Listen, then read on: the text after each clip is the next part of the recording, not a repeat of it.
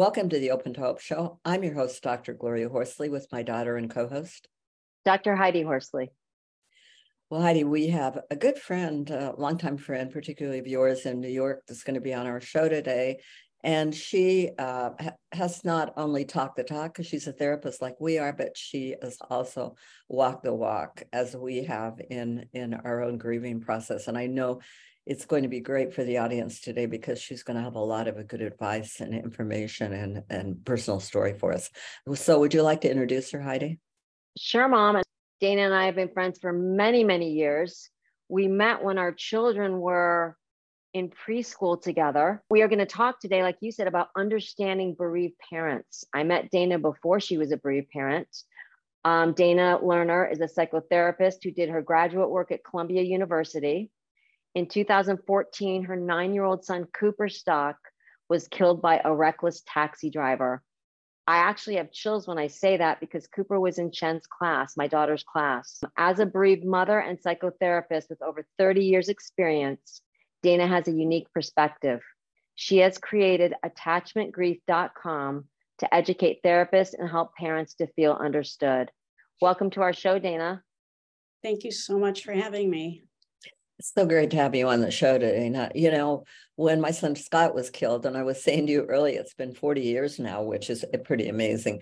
But I was a therapist at the time myself. I was a clinical nurse specialist in psychiatry.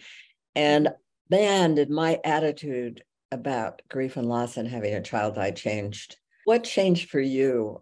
What have you come to understand? As a therapist, I felt that I understood pain and sorrow in my patients. And after my son died, I thought, oh my God, that's nothing to what I feel. And subsequently, many of the mothers that I've met, that it's such an intense pain. It's like you're carrying a weight around with you. And people use the example of an amputation.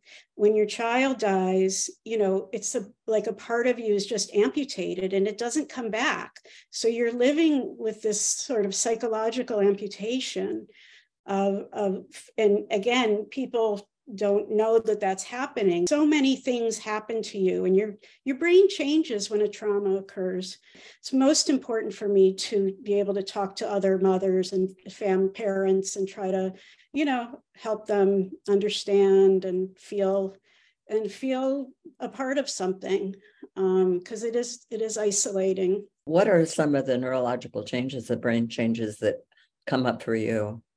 Well, I mean, I think, you know, my body, like I noticed in the beginning, I couldn't feel parts of my body.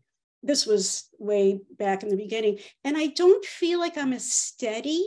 I feel like I'm sort of unsteady. And I have anxiety. I have I have moments. It doesn't happen often, but I have moments of horrible anxiety. Like, you know, I would go as far as saying panic.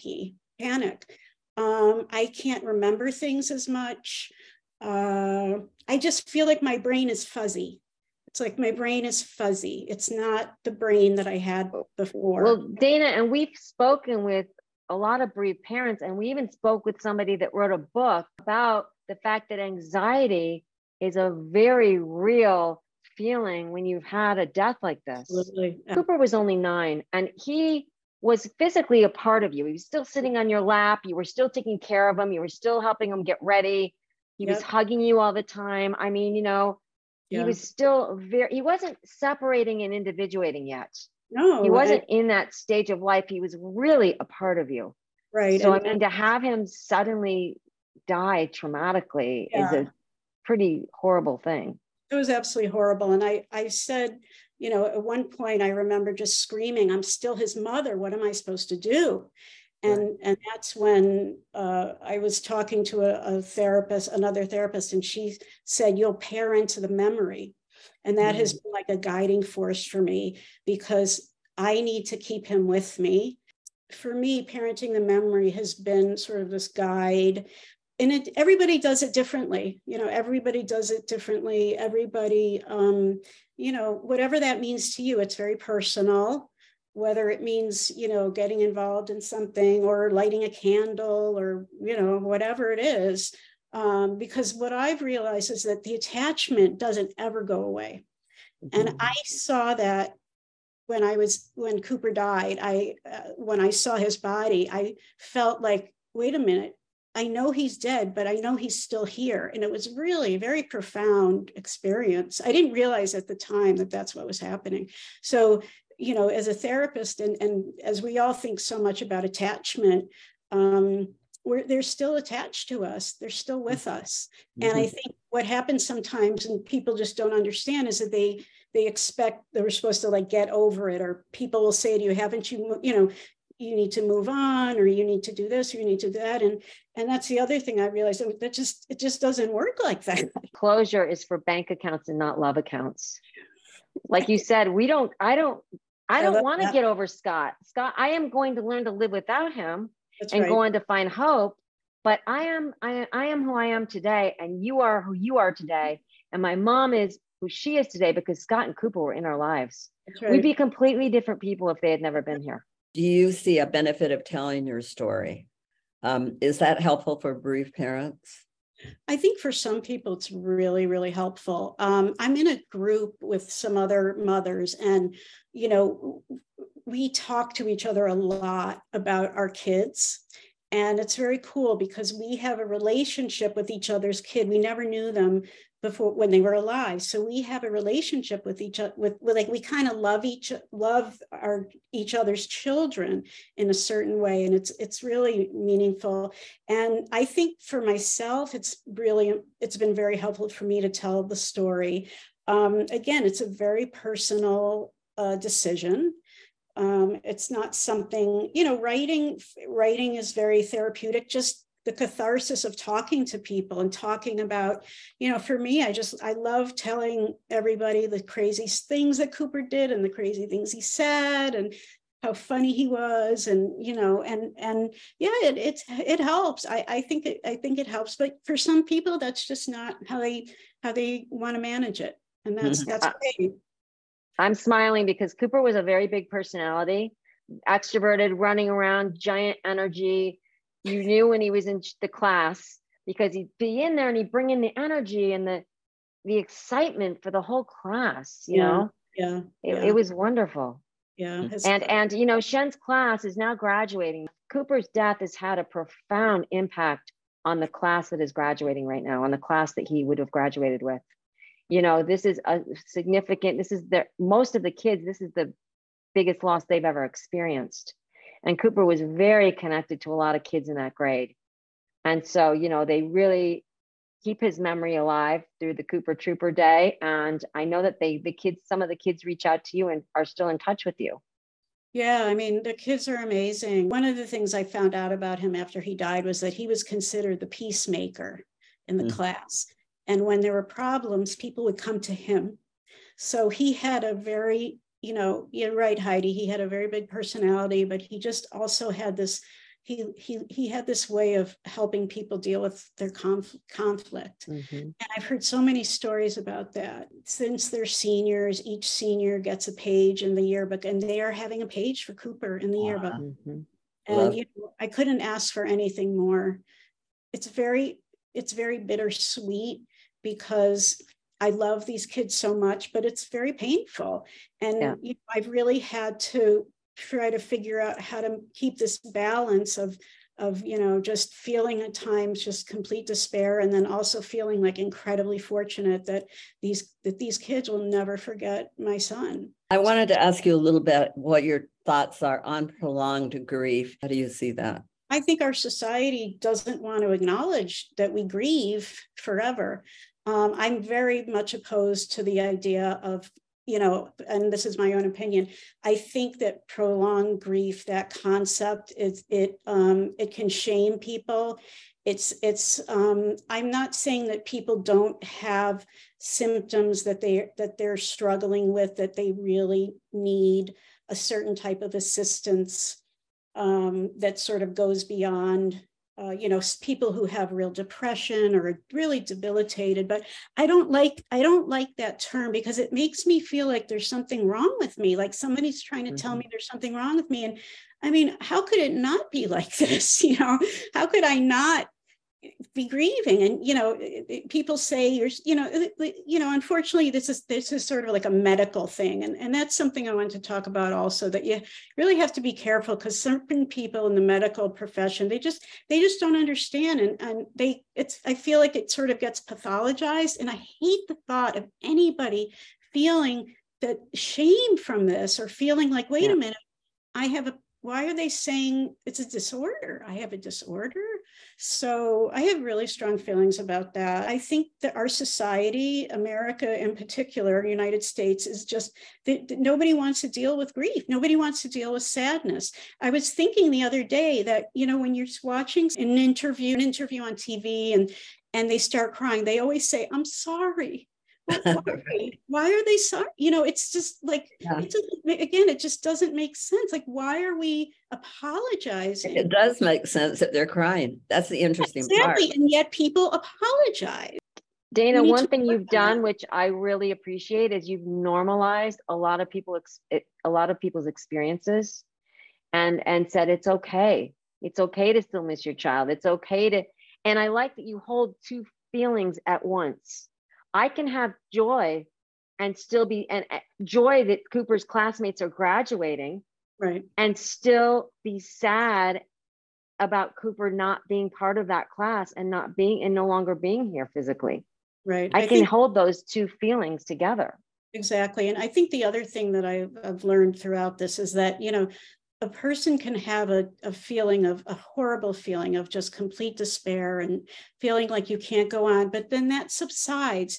You move into different feeling states. People get so frightened when they're feeling, so terrible. And sometimes people get freaked out, like, why am I so happy? Like, oh, this doesn't feel good either. But everything goes along and everything shifts and changes. And you just have to let yourself have whatever feeling you're having in that moment.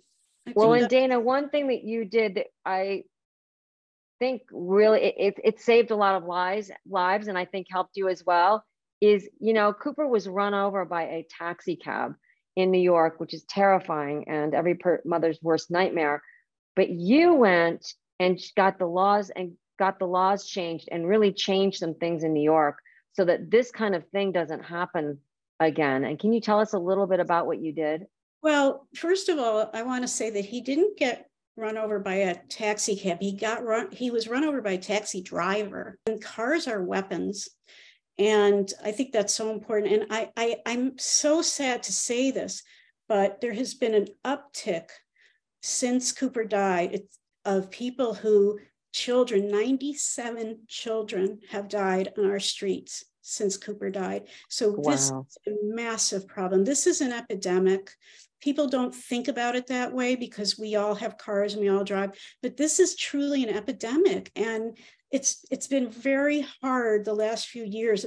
Things got worse during COVID. Things got worse. And I was just devastated to hear the numbers, that amount of people, that amount of children, like, it's a little frustrating because, if that many children had Ebola, or if they had something else, we would all know about it. So this is something that just, it's really near and dear and to my heart. What's the name of the organization that you were a part of that changed some of the laws? Families for Safe Streets. And since we started, we've gone national. And anybody who's dealt with this at all and need any support, it's please reach out to us. It's been very, very helpful to have people to talk to and commiserate with, and just feel normal with other people who are just going through what you are. And I just really hope that anybody who's listening, and everybody, when you start thinking about it, so many people have had an experience with this, we're calling it traffic violence because it's so common. But so Dana, if you had one bit of advice to give a bereaved parent out there who is really struggling right now, what would it be? Well, it's funny. Somebody said this thing to me not that long ago, and they said bereaved parents should be seen and not cured. And I feel like that's so important. Just for people to understand that this is normal, this is what should happen, and that nobody should say to you, what's wrong with you, or, that people, and they're not doing it. Most people don't mean it in a cruel way, but we don't get cured. This isn't something that gets cured, but we need to be seen. We need to be acknowledged. We need people to understand that this is a new life for us, and this is how we're managing it. It's so important for parents to not feel shame around this. And also, I really believe that people need to, have support, go to compassionate friends, do things online, do all the things with Open to Hope and other organizations, because it's very, very important. The isolation factor for people can be very, very difficult. Dana, tell us where people can find you online. I can be found, and my email address is danalerner34@gmail. And you can also contact me through my website, which is www.attachmentgrief.com. And you can check out my website. And if you want to get in touch with me, please do, for anything. It doesn't matter, big or small, anything. I really feel like it's very important for me to just be available to anybody who needs to talk about anything. I'm happy to do it. Well, Dana, thank you for being on the show today and for all the things that you've done. Thank you, Dana. I adore you and love you. And Cooper will be in my heart on graduation. I will be carrying him on that day, along with all of his classmates. And thank you so much for building awareness. Thank you so much for having me. Thanks, everybody, for joining us on this show today. And Heidi and I always want to remind you that if you've lost hope, please lean on ours until you find your own, and God bless. I'm Dr. Heidi Horsley. You have been listening to Open to Hope, the podcast. You can follow Open to Hope on Facebook, Instagram, and Twitter. To learn more, visit us at opentohope.com and go to Apple Podcasts to subscribe. I'm Dr. Gloria Horsley. Join us again next week for another Open to Hope conversation, where we invite you to lean on our hope until you find your own.